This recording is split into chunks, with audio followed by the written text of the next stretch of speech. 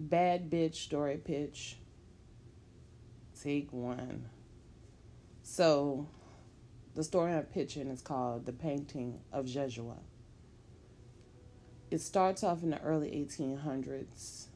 If you can picture a couple laying in bed, naked, touching, caressing.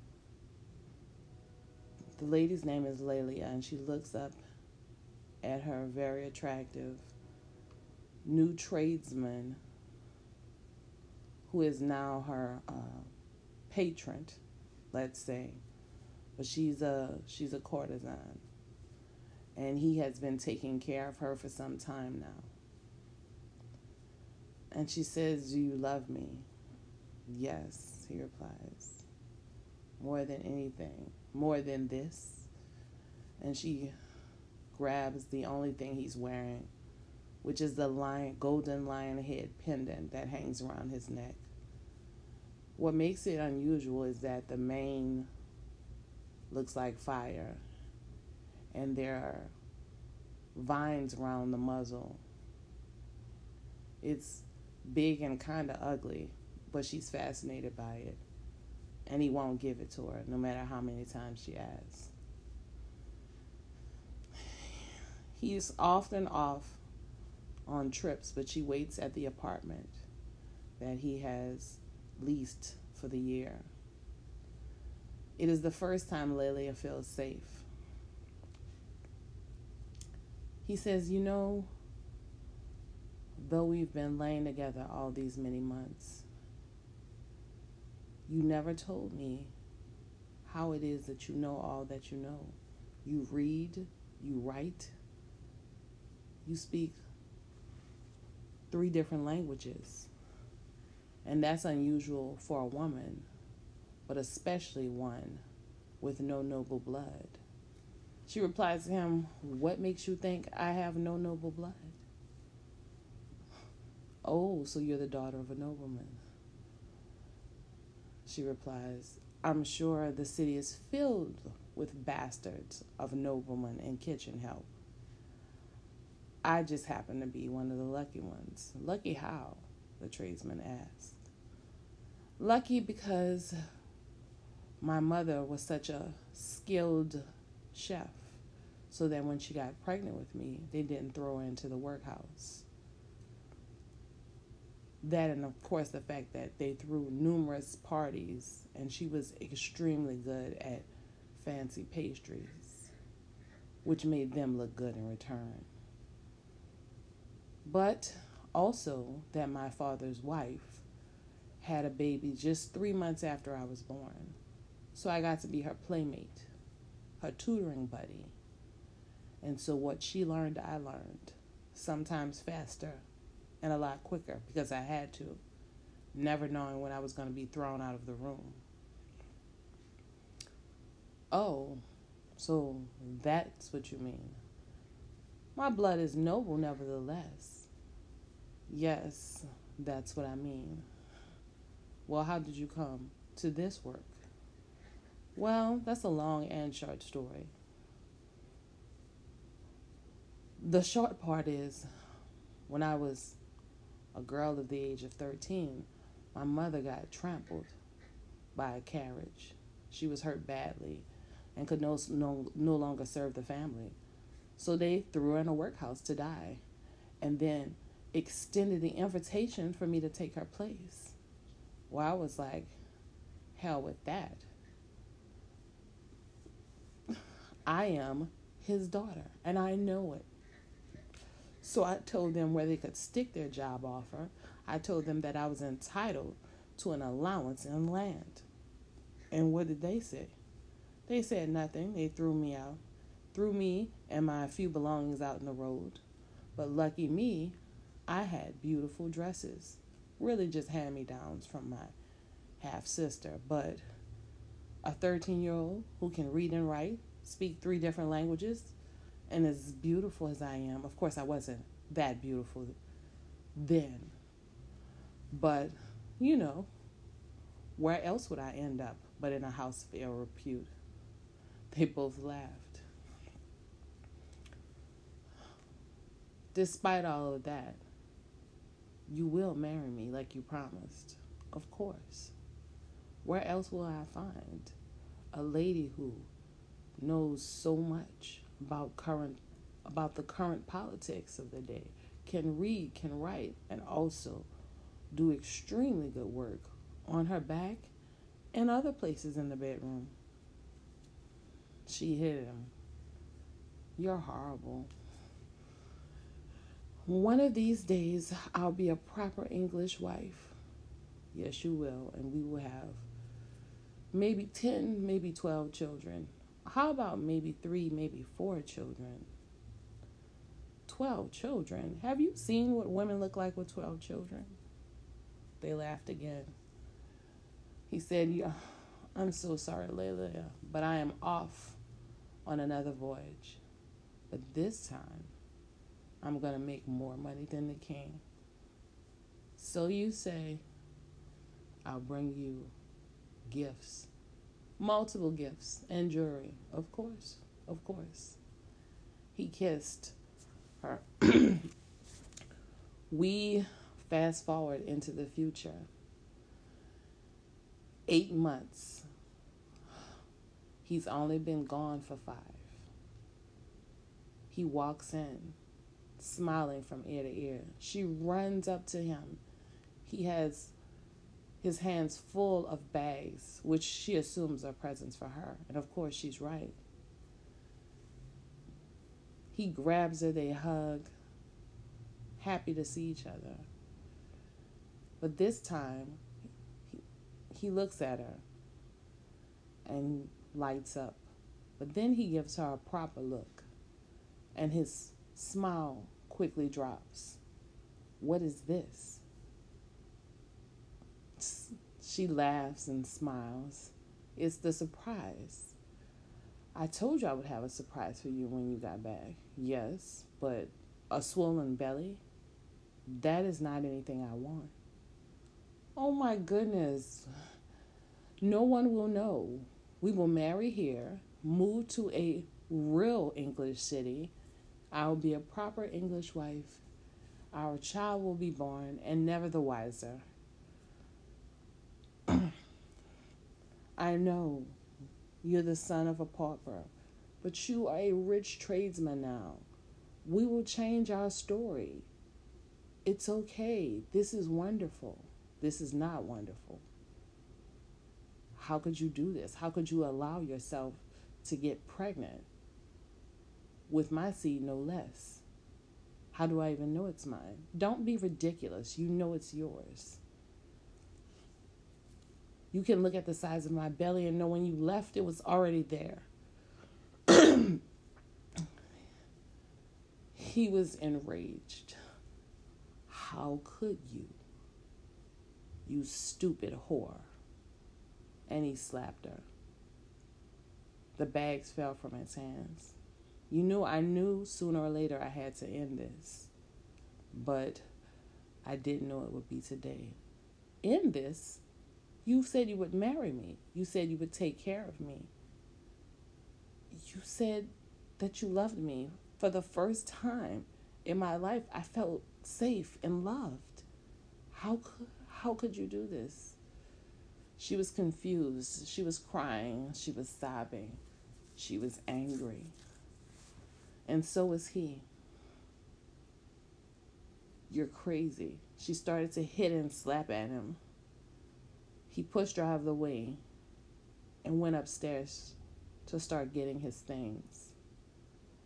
She ran after him, screaming, cursing, crying.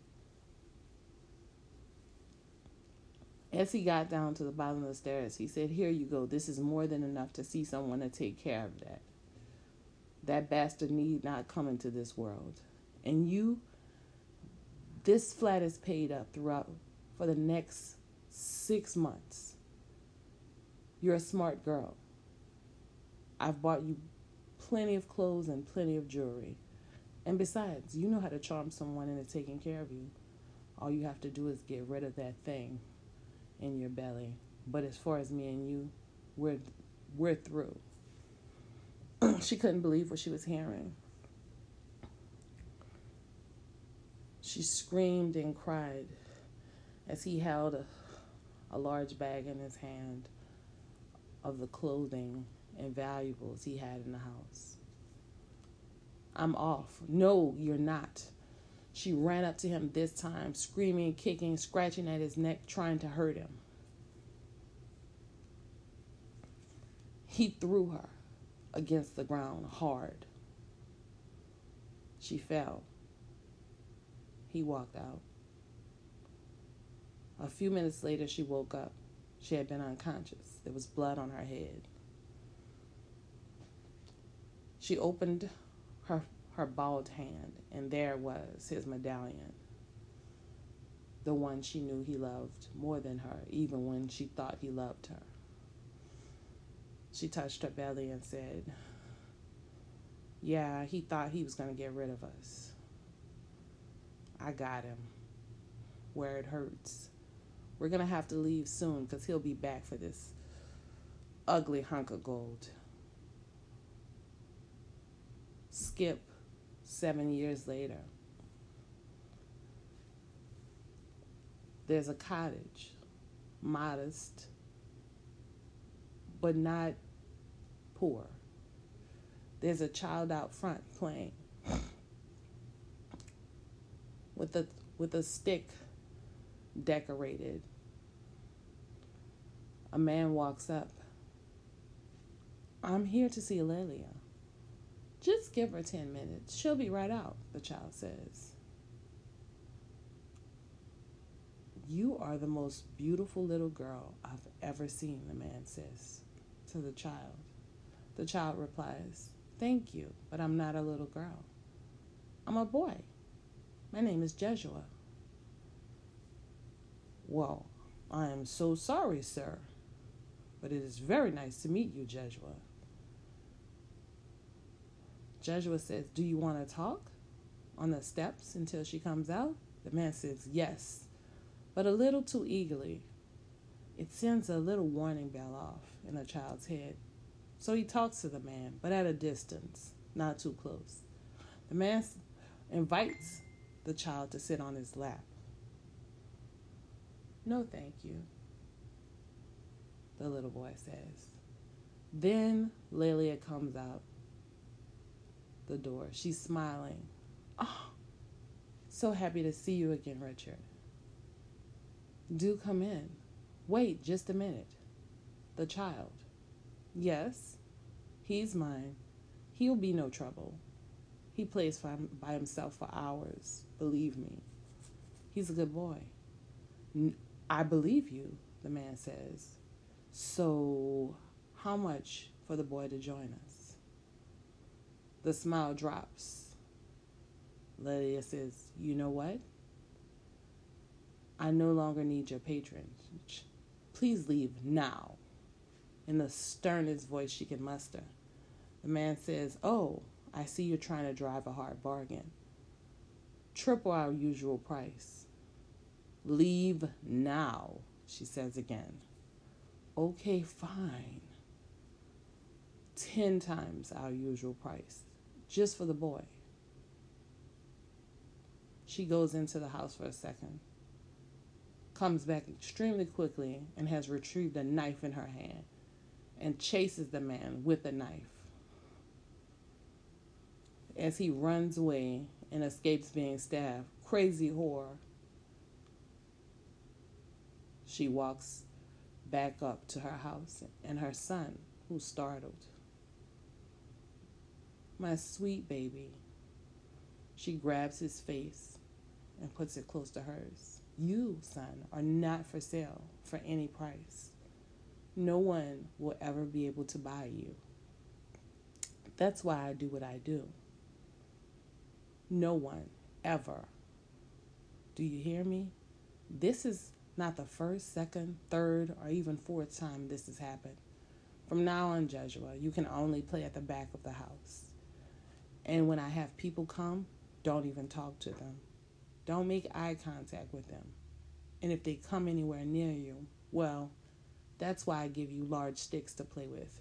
You whop them with it. Do you hear me, son?" Jeshua nodded. "I love you more than anything." He said, "I love you too, Mommy." And he hugged her as long as his little 7-year-old, as long and as hard as his 7-year-old arms could. He could see his mama was hurt. He saw the tears in her eyes. He didn't know what he had really done wrong, but she was definitely hurting, and he didn't want her to feel that again. More time passed. Jeshua's mother, Lelia, was talking to her friend, Patricia. Patricia, Jeshua is 13 now, and I really thought that it would get easier as he got older. You know, he's already a rough and tumble child, so I thought he would get scars, get bumps, get uglier. But it seems with every year, he's more beautiful. What do I do? People come here and make offers for my child. I swear to you, the more he's around, the less clients I have. Because if you try to buy my child, I'm going to try to cut your hand off. Well, Patricia said, "I see you have a problem. Do you make enough money to send him to school? I know a decent school that's not that expensive. It's mostly the children of the bastards of noblemen, but it's a good school. He can make good connections there." Yes, a school. That's the ticket, because I never want my son to have to do any of the things or go through any of the things that I've gone through. Jeshua arrives at school. The school is large, the biggest building he's ever seen, but it is mostly gray and red brick. It looks dull and unimaginative. The only thing of beauty in the whole school was its gardens. It even had a garden maze. Jeshua, on first sight, knew that that's where he would spend any and all of his free time. Jeshua really wasn't a people person. He liked to keep to himself. He had learned the hard way from all of his mother's company that talking to people, even making eye contact with people, made them act weird, and sometimes caused his mother to try to kill them. So he was accustomed to trying to keep as quiet and make himself as small as he possibly could, as to not be noticed. Fortunately and unfortunately for Jeshua, he was the most beautiful person at the school. Jealousy was automatic. Lots of boys tried to hit on him. And then when he didn't give way to whatever it was that they were approaching him about, they would try to beat him and sometimes even rape him. Jeshua had been taught from a very young age how to fight well. His mother made sure of it because she was also sure of the fact that people would try to take what they wanted from him. He knew for a fact that that had happened to his mother multiple times. And it was her sole mission on earth that nothing like that happened to him. He often found himself punished as a result of a fight. It wasn't long before he found one friend. It was a boy named Eric. Eric was the type of child you didn't notice. He blended easily into a crowd. He looked like everyone and no one simultaneously. He was plain as wallpaper, but he was funny and smart. And he was the first real friend Jeshua had ever had. But he and Eric were still the target of multiple groups of boys at the school. He wrote his mother constantly, but tried not to worry her, so only told her the good things and the highlights that had happened. He spoke of having a friend, Eric, and how they were making plans. Even though Eric was a bastard, he was the only son of a very wealthy nobleman. The man had tried and tried to have a son with his wife, and he had 8 daughters. His only son was a bastard, but nevertheless going to be a quite wealthy banker. It wasn't long before Eric started making plans and told Jesua that they could work together at the bank his father owned. Of course, Jesua wrote his mother about this, and it made her more than happy. It was her life's goal that her son would have a respectable job and be okay. But he did find himself in a predicament. The headmaster, who he could tell was a repressed, gay, sadistic man, often liked the boys to fight and would sometimes taunt them. Jesua found himself wanting to use the skill set he had learned from his mother. His mother did not mean to teach him to have a silver tongue, to know seduction, but that's all he had ever been around, and experience is the best teacher. So Jesua went about the task of protecting himself and his friend. So he asked the headmaster to mentor him. The headmaster agreed because he was already smitten by the boy's incredibly handsome looks. So they spent hours. He spent hours listening to the headmaster rattle on about the proper way to do this and the proper way to do that, and what being a gentleman meant, and stories of his childhood. Sometimes Jesua would have to bite his own tongue to keep awake, but he always nodded, looked interested, and repeated back phrases that the man said, just as he was taught to do by his mother, by watching his mother. But then he would often also get himself out of sticky situations, like the man offering to tutor him late at night. No, Sir Smith, I would never. People might think something, and you are so noble and so good. I would never want to besmirch your character by staying here later than I should. In fact, even the thought of this makes me want to do penance. I will punish myself by not allowing myself to see you for a week. No, Jesua, you don't have to do that. No, I must. All you've given me, all of your wisdom. So he would find breaks from the headmaster in the punishments he gave himself. But in his seduction of the headmaster, he got protection. Anyone who hurt him, jumped him, stole from him will be severely punished. He was safe. Jesua spent 3.5 years at the school. He was almost 17 and finished all of his studies. He was a month from going home and extremely excited. He and Eric would be in the maze for hours making plans of their future.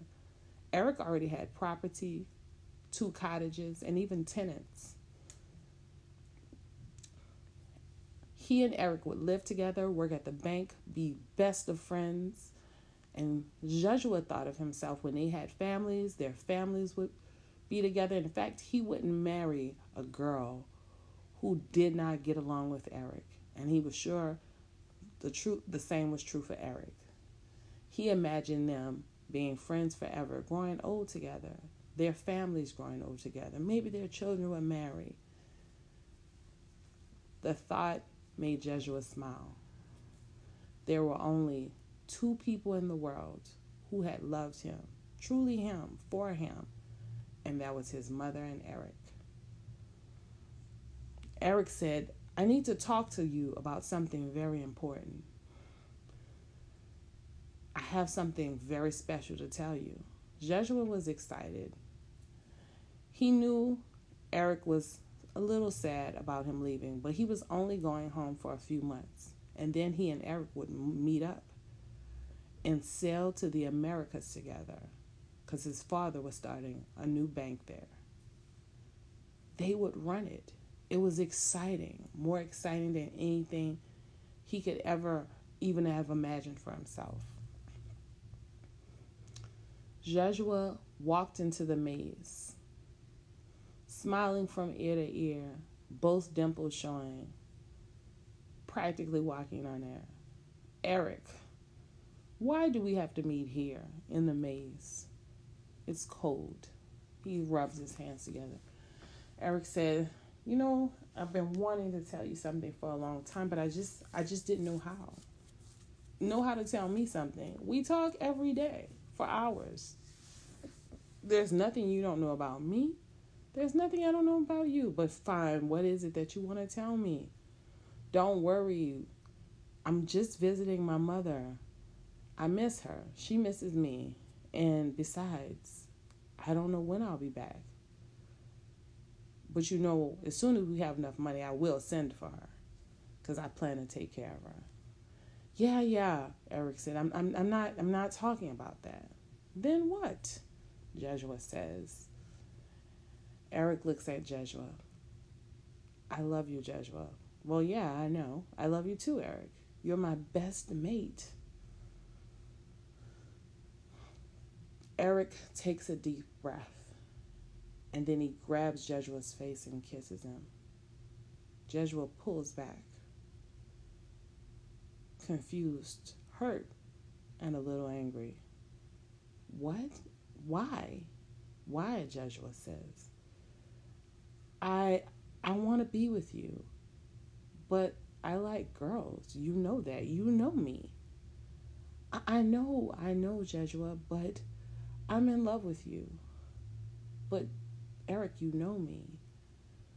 You remember you told me once that there was a boy who lived near, and you looked at him and you might have been attracted to him. I remember you said that you think you were attracted to a boy, and I'm a boy and I'm your closest friend and you love me. Why can't we just be together? Joshua was hurt. So you want to be with me? Touch me? Yes, Eric said. Joshua was fighting back tears. But you know how I feel about people who want me. He was like, no, Joshua, it's different. I love you. But you know what I like. You know what I want. You know the stories I've told you. You know what happened with my mother. Joshua looked at his friend, closed his eyes, and opened them again, as if to clear the deck. Okay, Eric. You want to be with me? How badly? Anything, Joshua, anything. Suppose I told you I would be with you for the next 30 days and we could do everything you wanted, but afterwards we would never be friends again. Well, that's not what I want. Or we can be friends forever, but you never touch me again. Eric looked at the ground. He looked at the sky. Okay, I'll take the 30 days. Tears ran down Joshua's face. No, there'll be no 30 days. There'll be no forever friendship. You are now nothing to me. When I look at you, I see through you. We will exchange pleasantries, but that is all. Eric said, you can't do this. I love you. You gave me a option, and I said, I just want to be with you just one night, Joshua. Just one night. You would trade our entire friendship for 30 days of carnal lust. You are not my friend. You are like everyone else. You want to possess me. You don't love me. You don't know what love is. Eric fell to his knees, sobbing. Please, Joshua, please don't do this. Joshua starts to walk away. Eric jumps up, jumps to his feet, starts to run after Joshua. He grabs his shoulders. Joshua pushes his hand off of his shoulder. I said, don't touch me. I will hurt you. Eric says, Joshua, don't do this. What about our deal? I'm going to let you live with me. I'm going to give you a job. I'm going to have money, lots and lots of money. I'll give you lots and lots of money. You don't even have to work.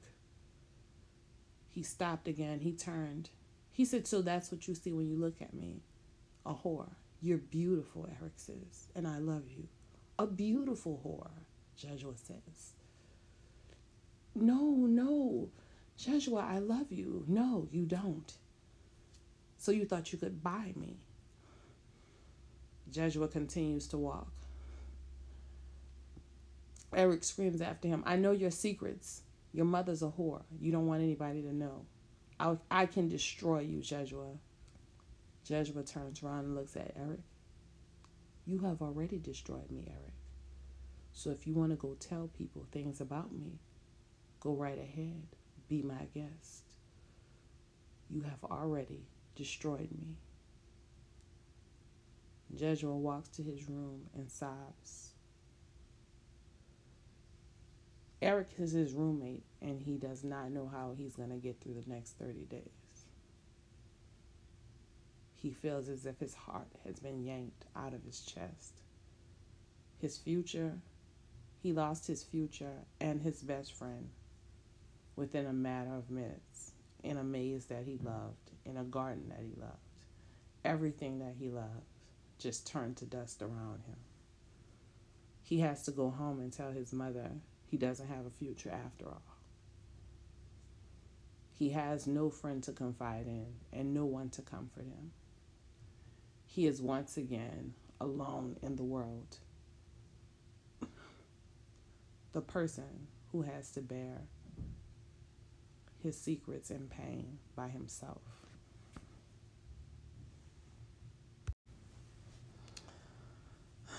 Joshua finally gets back home. He can't wait to see his mother. He bursts in the door, and there she is. Only she looks like she's aged 10 years.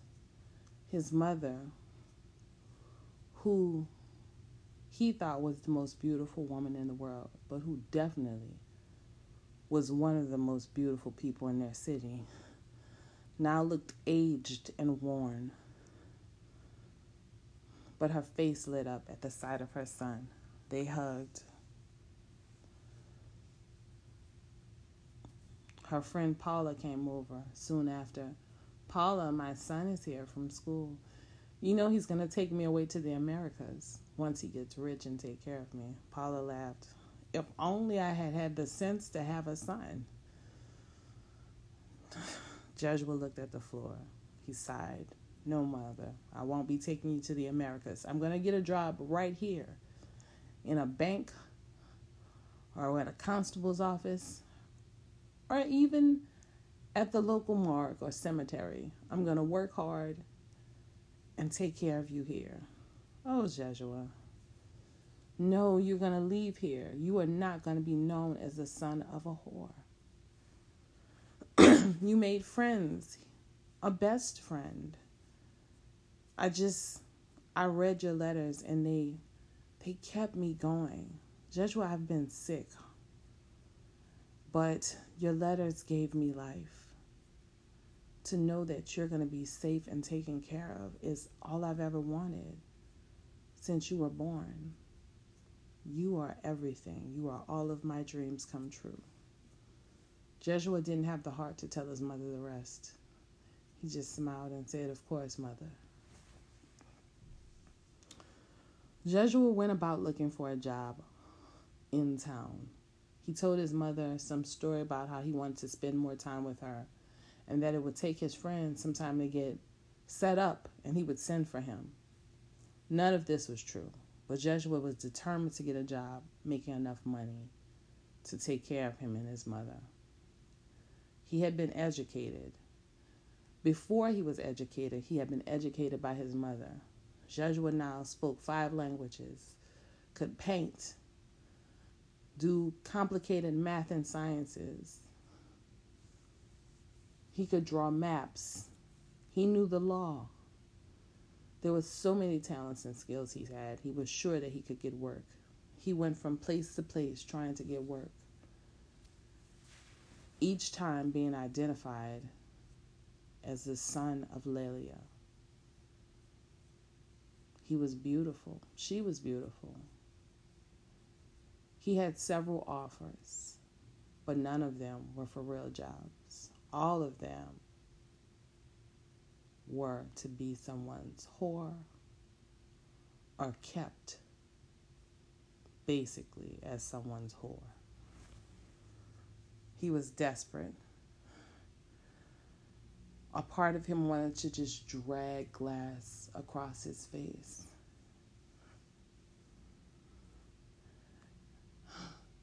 People had told him how lucky he was to be so beautiful.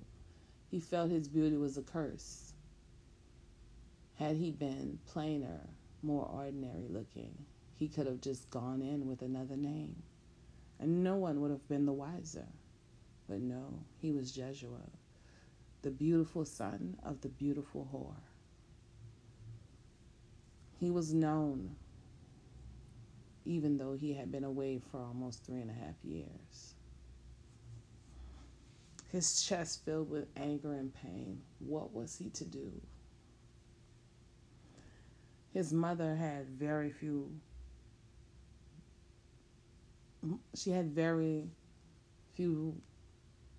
coins saved because most of her money went to paying for his schooling. He knew this already.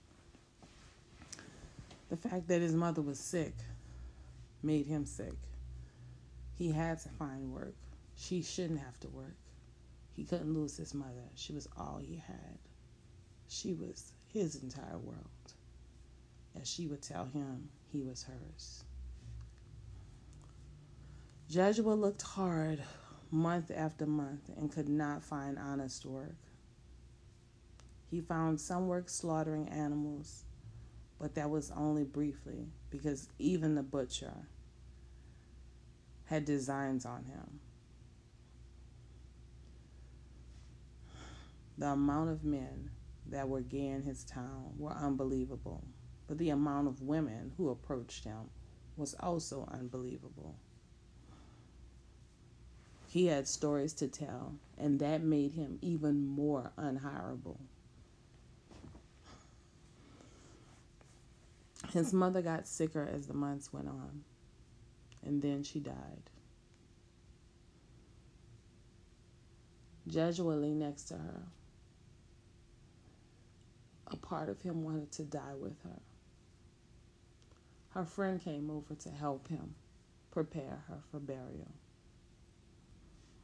You know, Jeshua, you were everything to her. Yes, I know. And she was everything to me. A part of me wants to just lay next to her and die. And that would kill her again. And she would come back to life, bring you back to life, and kill you. He tried to laugh, but all he could do was weep. Take the time you need to mourn. And boy, leave this place. You're beautiful, you're intelligent, you're educated. I know your mother left you something. She had. Right before she died, she put a pendant around his neck, an ugly golden lion head, but she told him never take it off and never sell it. She had given him the little money she had left and said, go to your friend Eric and be wealthy. He didn't have the heart to tell her he didn't have a friend Eric. He had nobody, only her. He buried his mother and then went out looking for work again. He had his suits from school, and he took the money he had left and went and bought a new one, a fancier one. There was a part of town that he hadn't gone to look for work. It was the wealthy people who didn't work and didn't have businesses. It was the wealthy women. They knew very little of him. So he traveled to the town over where the wealthy women were in his new suit and started on what he felt was a short journey to make money the same way his mother did. He gave himself a pep talk Though he had never been with a man or a woman, he knew everything about seduction. He knew everything about talking, listening, engaging. He knew how to touch. He knew how to kiss. He had just never completed any full acts. He had had his share of petting, groping, rubbing, but could never complete. Why? Because visions in his head of his mother and her job, being raped and almost raped, his mother, and then himself being almost raped. Time after time after time, he had issues, but he kept thinking if he found someone that truly loved him, it wouldn't be an issue. He knew intimacy wouldn't be an issue, but they had to choose him. So he went out to seduce someone. He strode through the park looking for someone lonely and hurting.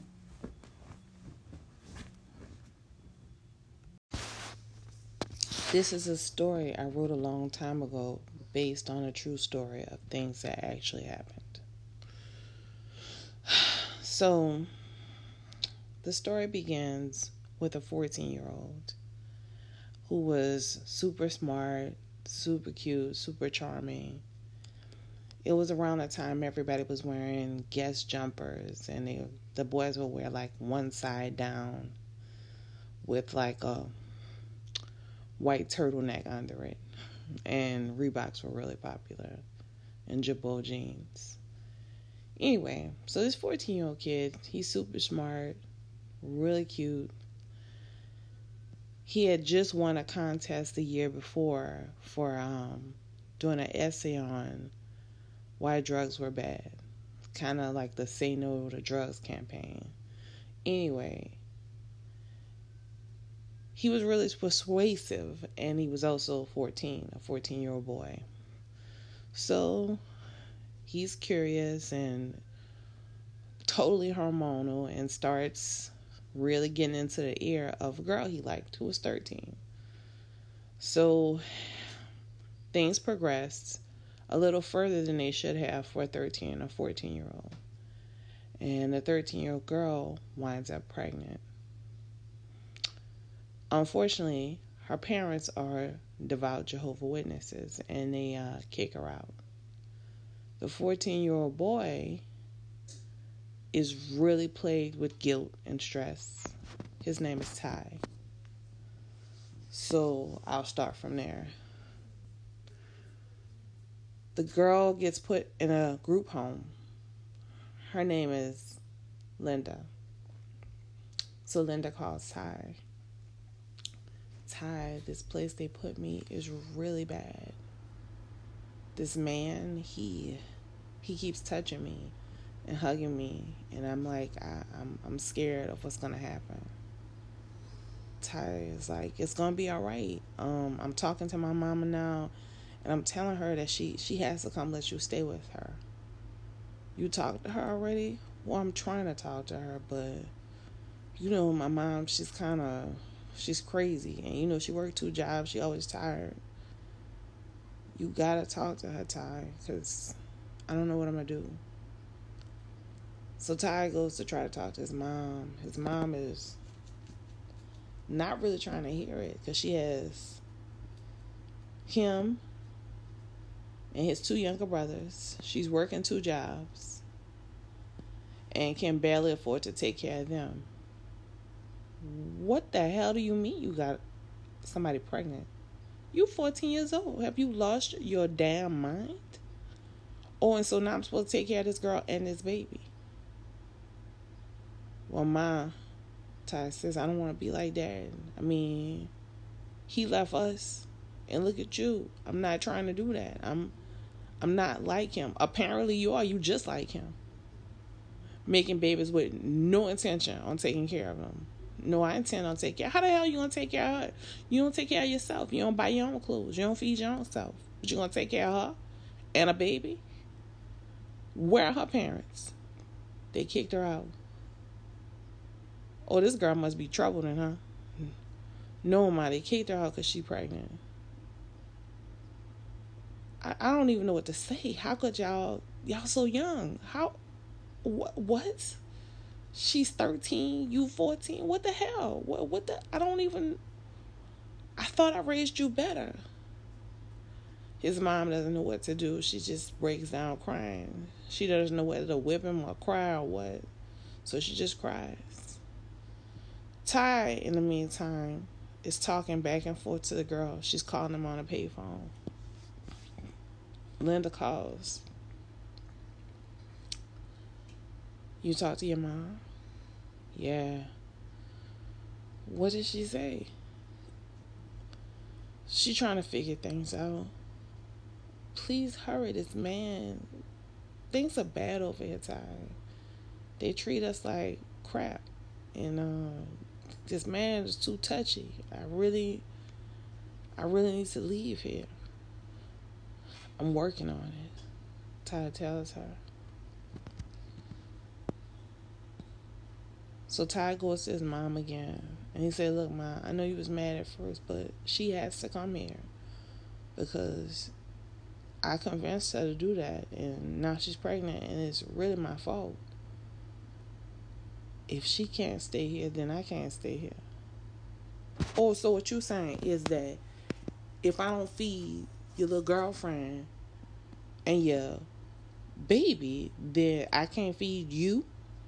So I should, get a third job so I could take care of your girlfriend and your baby, and I could barely take care of you and your two brothers. How exactly I'm supposed to do that, Ty? I don't have. I can't grow an extra meat. I don't know what you want me to do, son. I cannot do it. Ty, because of his experience with his father and his father not being there for them, and him really hating his dad for not being there for them, runs away. He decides that he's going to take his $200 in prize money from the essay that he had been saving and the little money he had saved from doing odd and end jobs for people in the neighborhood, that he had enough money somehow to take care of them. So he went around talking to people. He went to his pastor and asked his pastor could he get a job working at the church. Pastor said, son, you're only 14. I can't hire you to do nothing. And he said, well, look, the situation is like this. I really need to find some place for me to live because I got somebody pregnant. I got to take care of them. They said, oh, son, there are agencies. There are places for young girls like that. And he said, yeah, she's in one of those places. And it's getting bad. So he goes to the corner stores. Some of them offer him $5 or $10 to sweep up, but they can't offer him a job because he's too young. He goes from place to place, just trying to get a job. Meanwhile, he's really considering going back home because he realizes that he can't do this after only one weekend. So he does go back home, and the girl calls him again from the payphone, and she just basically says, in tears, Ty, I'm on my way to you. She gets there and tells him that she's been raped and that she can't go back to the foster care place. The mom tells him that him and the girl can't stay there. So he takes what's left of his money and he goes and gets a motel.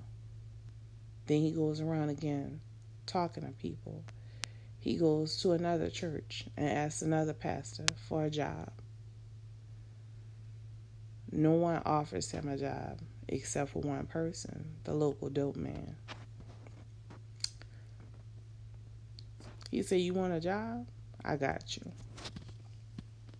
This goes against all of Ty's principles, but you got to do what you got to do, right?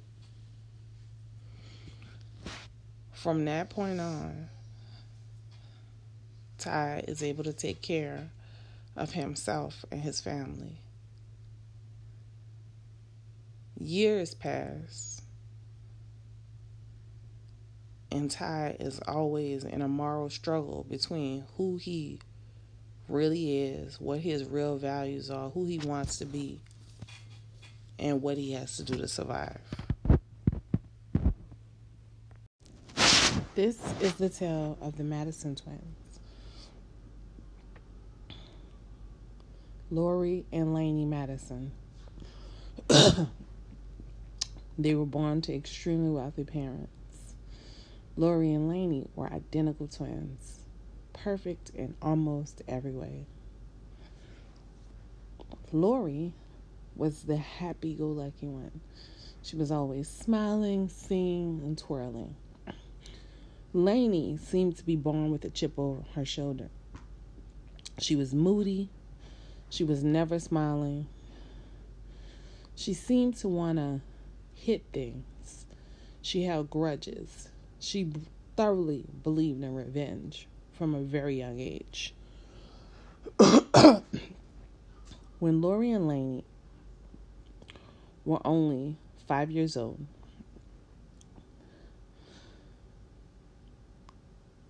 they were both the delight of society, especially their father's good friend, who was the head priest at a very large church. He was extremely popular. Lori loved him and would run up to him and hug him.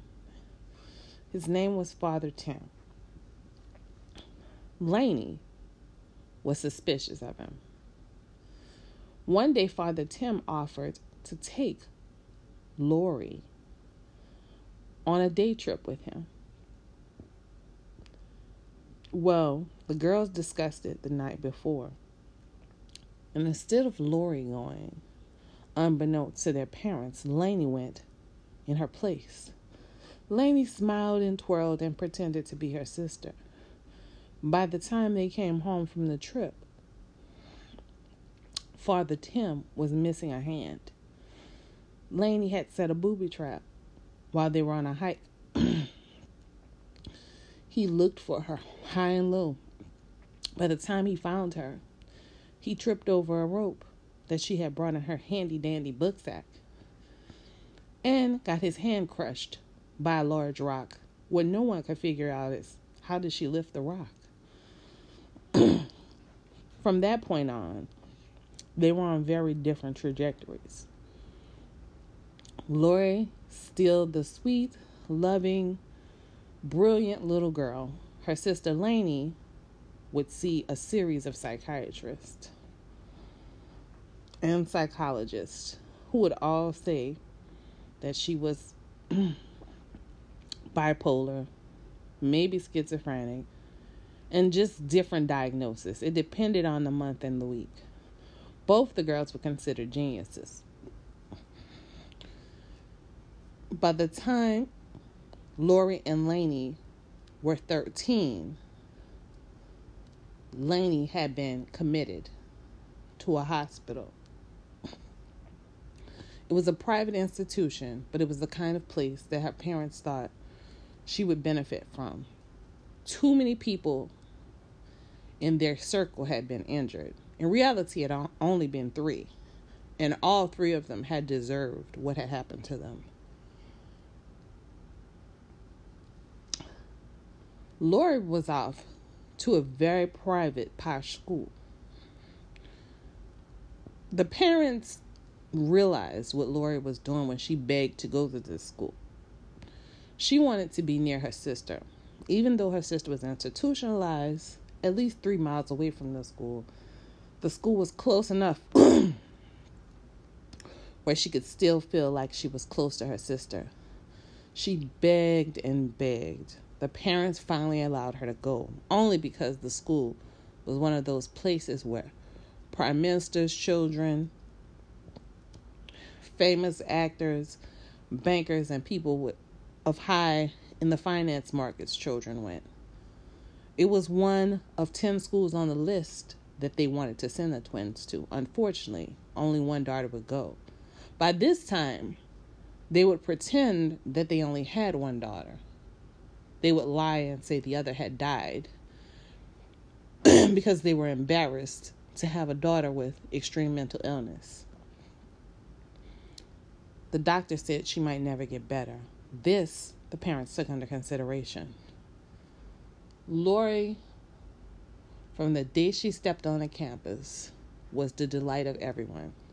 She was sweet and charming, and she always gave people the benefit of the doubt. However, they had a group of boys on the campus. They were boys who, in another school, in another setting, maybe not with rich, powerful parents, could have been decent people. They weren't very popular. A couple of them were intelligent, but they were very, very privileged and believed that if a girl smiled at them, that meant that she liked them and should automatically go out on a date. The head of this group was a guy named Terry. Terry had noticed Lori as soon as she hit the campus, but she was a freshman and he was a junior. Juniors normally didn't date freshmen, but he called himself making an exception in her case. Every morning when she saw him, she would smile and say good morning in her usual Lori way. What Terry hadn't noticed, one would guess, is that she did this with everyone. He was no exception. She would say good morning and smile sweetly to everyone she made eye contact with. It's just who she was. So after months of planning, him getting a new uniform, cleaning behind his ears, getting body spray, a haircut, and even working out a little for the last 3 months, he finally had the courage to go up to Lori. During lunch, she was passing, and she said, good afternoon, and he stopped her and grabbed her hand. She said, what? And smiled. He said, well, I just want to tell you, even though I'm a junior and you're only a freshman, and juniors don't normally date freshmen. She said, yeah, I know. Kind of creepy, huh? And he was like, yes, but I'm making an exception in your case. I know that you kind of like me, and I just wanted to let you know I kind of like you too, and why don't we go out? Lori smiled sweetly and said, I like everybody, but I'm not dating yet. I'm only in 9th grade, and I really want to concentrate on my studies and making friends. She snatched her hand away and continued to walk on. From that point on, Terry was angry and upset. He was embarrassed because all of his friends were looking and watching. They giggled when she snatched her hand away and walked away. Now he was set on revenge. She was a slut. She was a cunt. She was every word that was negative that he could possibly think of. She had been flirting with him since she stepped foot on the campus. It had been half a year. Every day, all smiles and sweetness and good mornings and good evenings. He knew what that meant. And now she was going to reject him. She was going to play with his feelings. Who did she think she was? So he set a plan in motion to get revenge. Lori, blissfully unaware of anything, was going about her usual, making friends and studying. She was also taking secret walks in the middle of the night to meet her sister, who had learned how to break out of the institution. She wrote her sister every day and left notes under rocks. They were both extremely good runners and were extremely fast in every track division they had ever tried out for. They would see each other at least 3 times a week and give notes every day. Lori wrote her sister everything she always had. They talked over every single detail of each other's lives, especially anything that was different. And now everything was completely different. Before the end of the year, he started doing things. Leaving notes. Scratching the word slut in her locker. Putting pornography on her computer. With her head attached. Everything he could think to do to hurt her, he did. She was being bullied and tormented. However, Terry was the son of the most famous lawyer, of one of the most famous lawyers in the country. The school felt almost helpless to do anything about it. The summer was coming, and she was going to be almost grateful to go home, except for the fact that she would be away from her sister. Next year would be a better year, a new year. Over the summer, she would definitely make sure she got tougher. And come her sophomore year and his senior year, because she knew who was doing it, things were going to change. The next year began. She had determined over the summer that she would not allow what he had done during her freshman year to change how she behaved. She would still be happy and sweet and friendly and loving.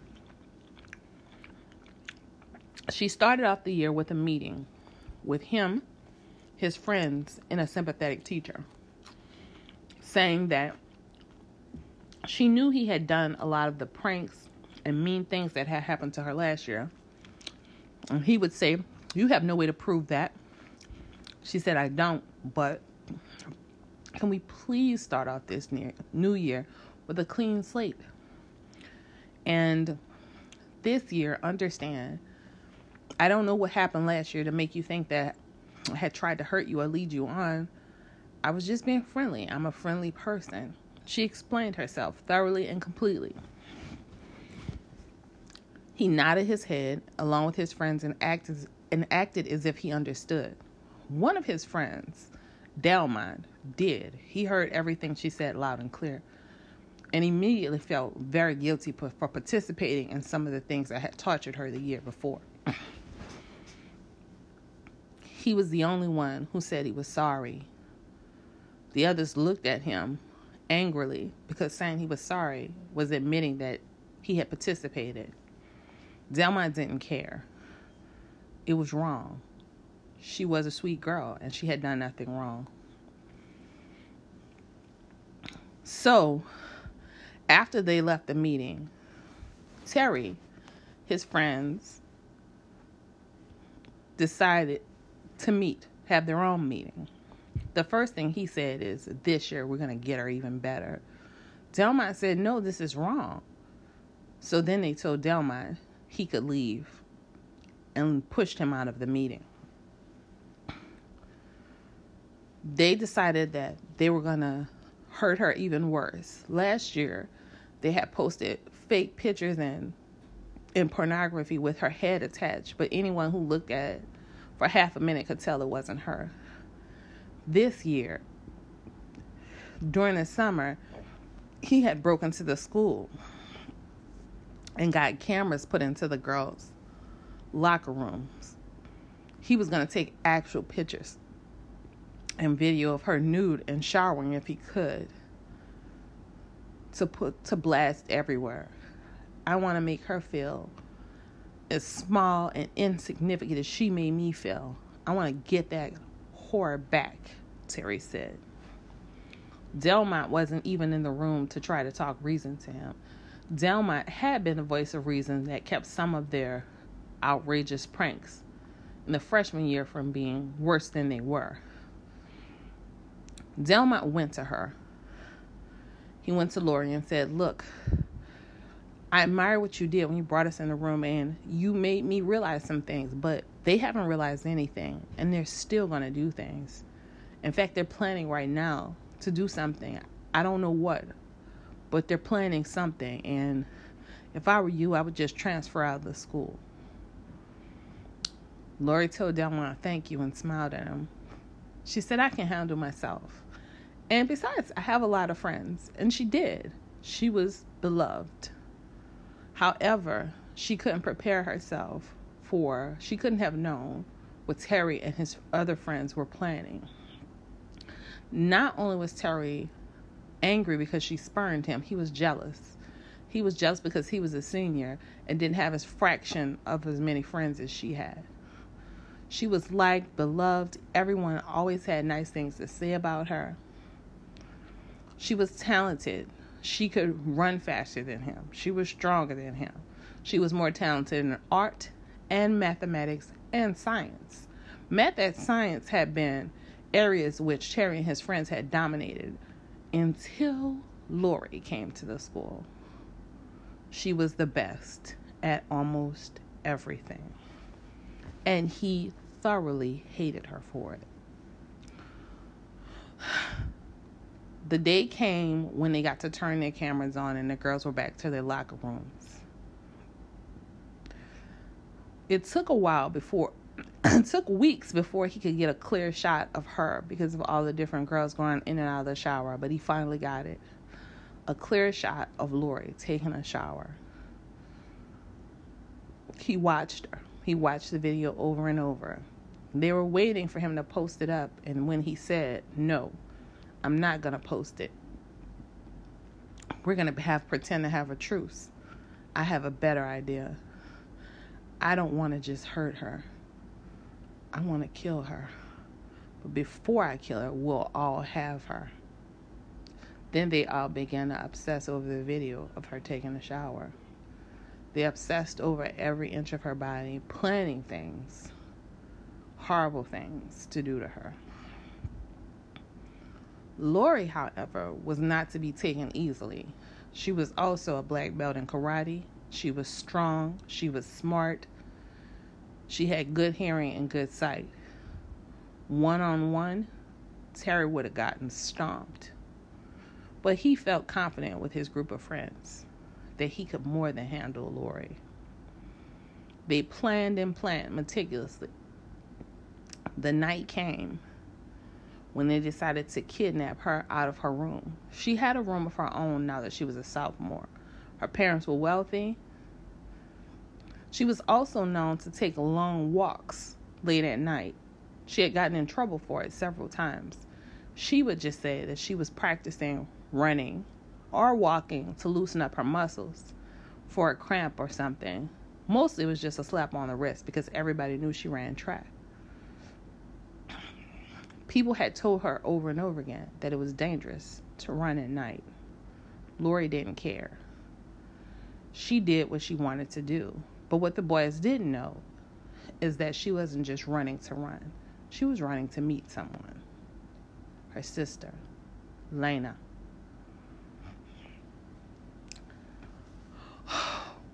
One night, when she was stretching to go for her run, the boys crept up behind her. One on each side, they grabbed her. They tased her first. The first tase did almost nothing.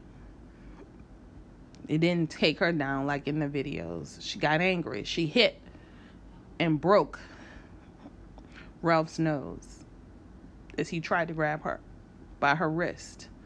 She fought and scratched and kicked. She kicked and broke Robert's ribs. 2 of his ribs on his left side. She was super strong, super fast, and agile. Finally, with repeated tasing and hitting, they got her to the ground. They brought her back to their clubhouse, where they tied her up and proceeded to rape her, and then hit her and beat her. She was cool as a cucumber, trying to talk them talked to them the whole time, telling them this was not the thing they wanted to do, to please let her go. The whole time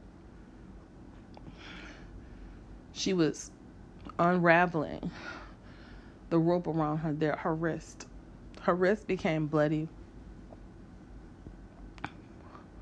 But when Robert, who already had broken ribs, was trying to mount her again, she saw her opportunity.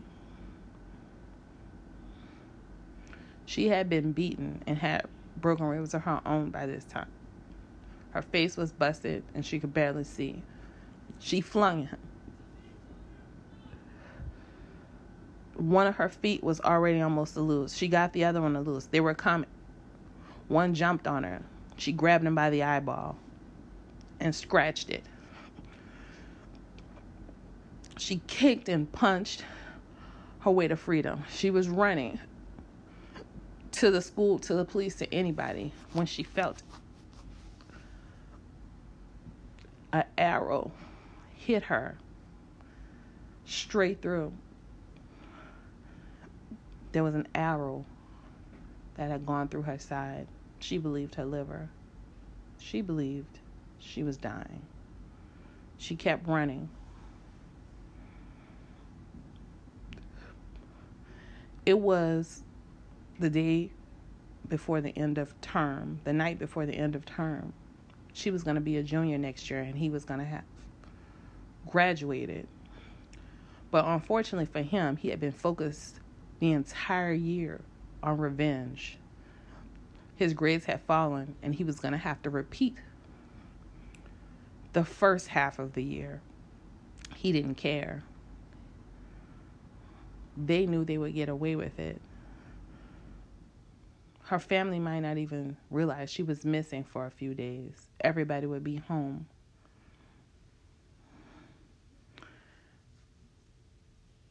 The end of the term came, and nothing.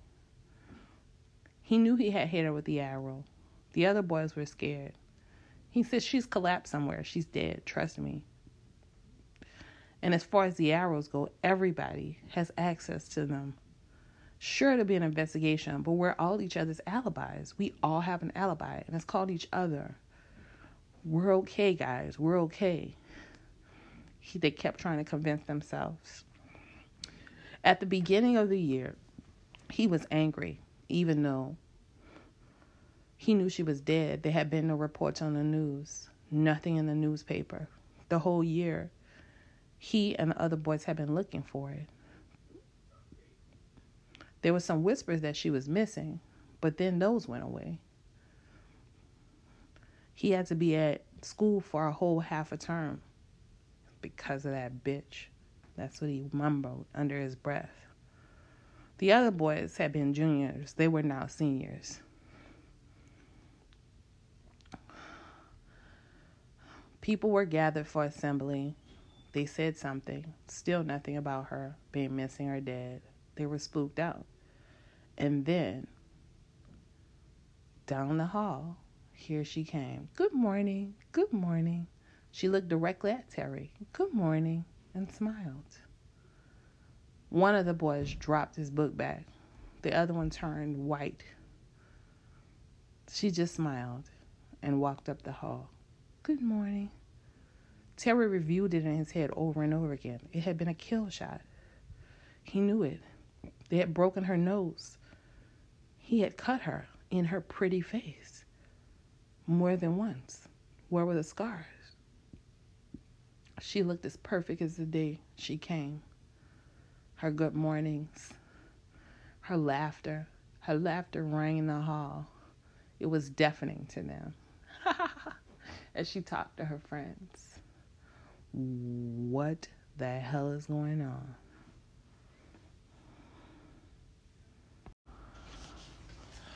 Pitch for television show. The name of the show is called Posh.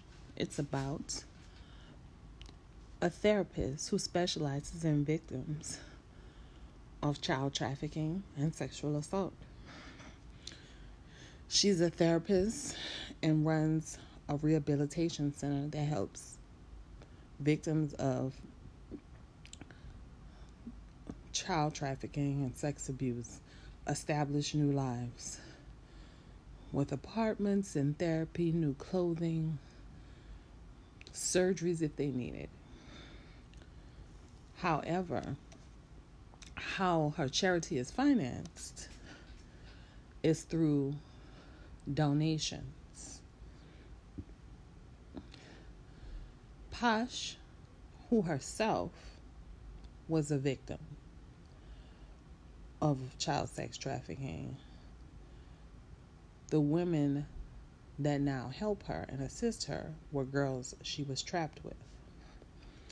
They get evidence of child porn, child pornography, assault, blackmail rich and powerful men into making large donations to the charity, and then set them up for other crimes using poorer men who they've also gathered evidence on. They call it little fish eat big fish. They use the poor men also to set each other up. Whether it is the actual crime they did and get that evidence to the police, or whether it is a bigger crime in which they feel the person will get more time than if they just molested their 4-year-old daughter. That's the show. That's the idea. That's the pitch. Investigate, find, assess, blackmail, set up.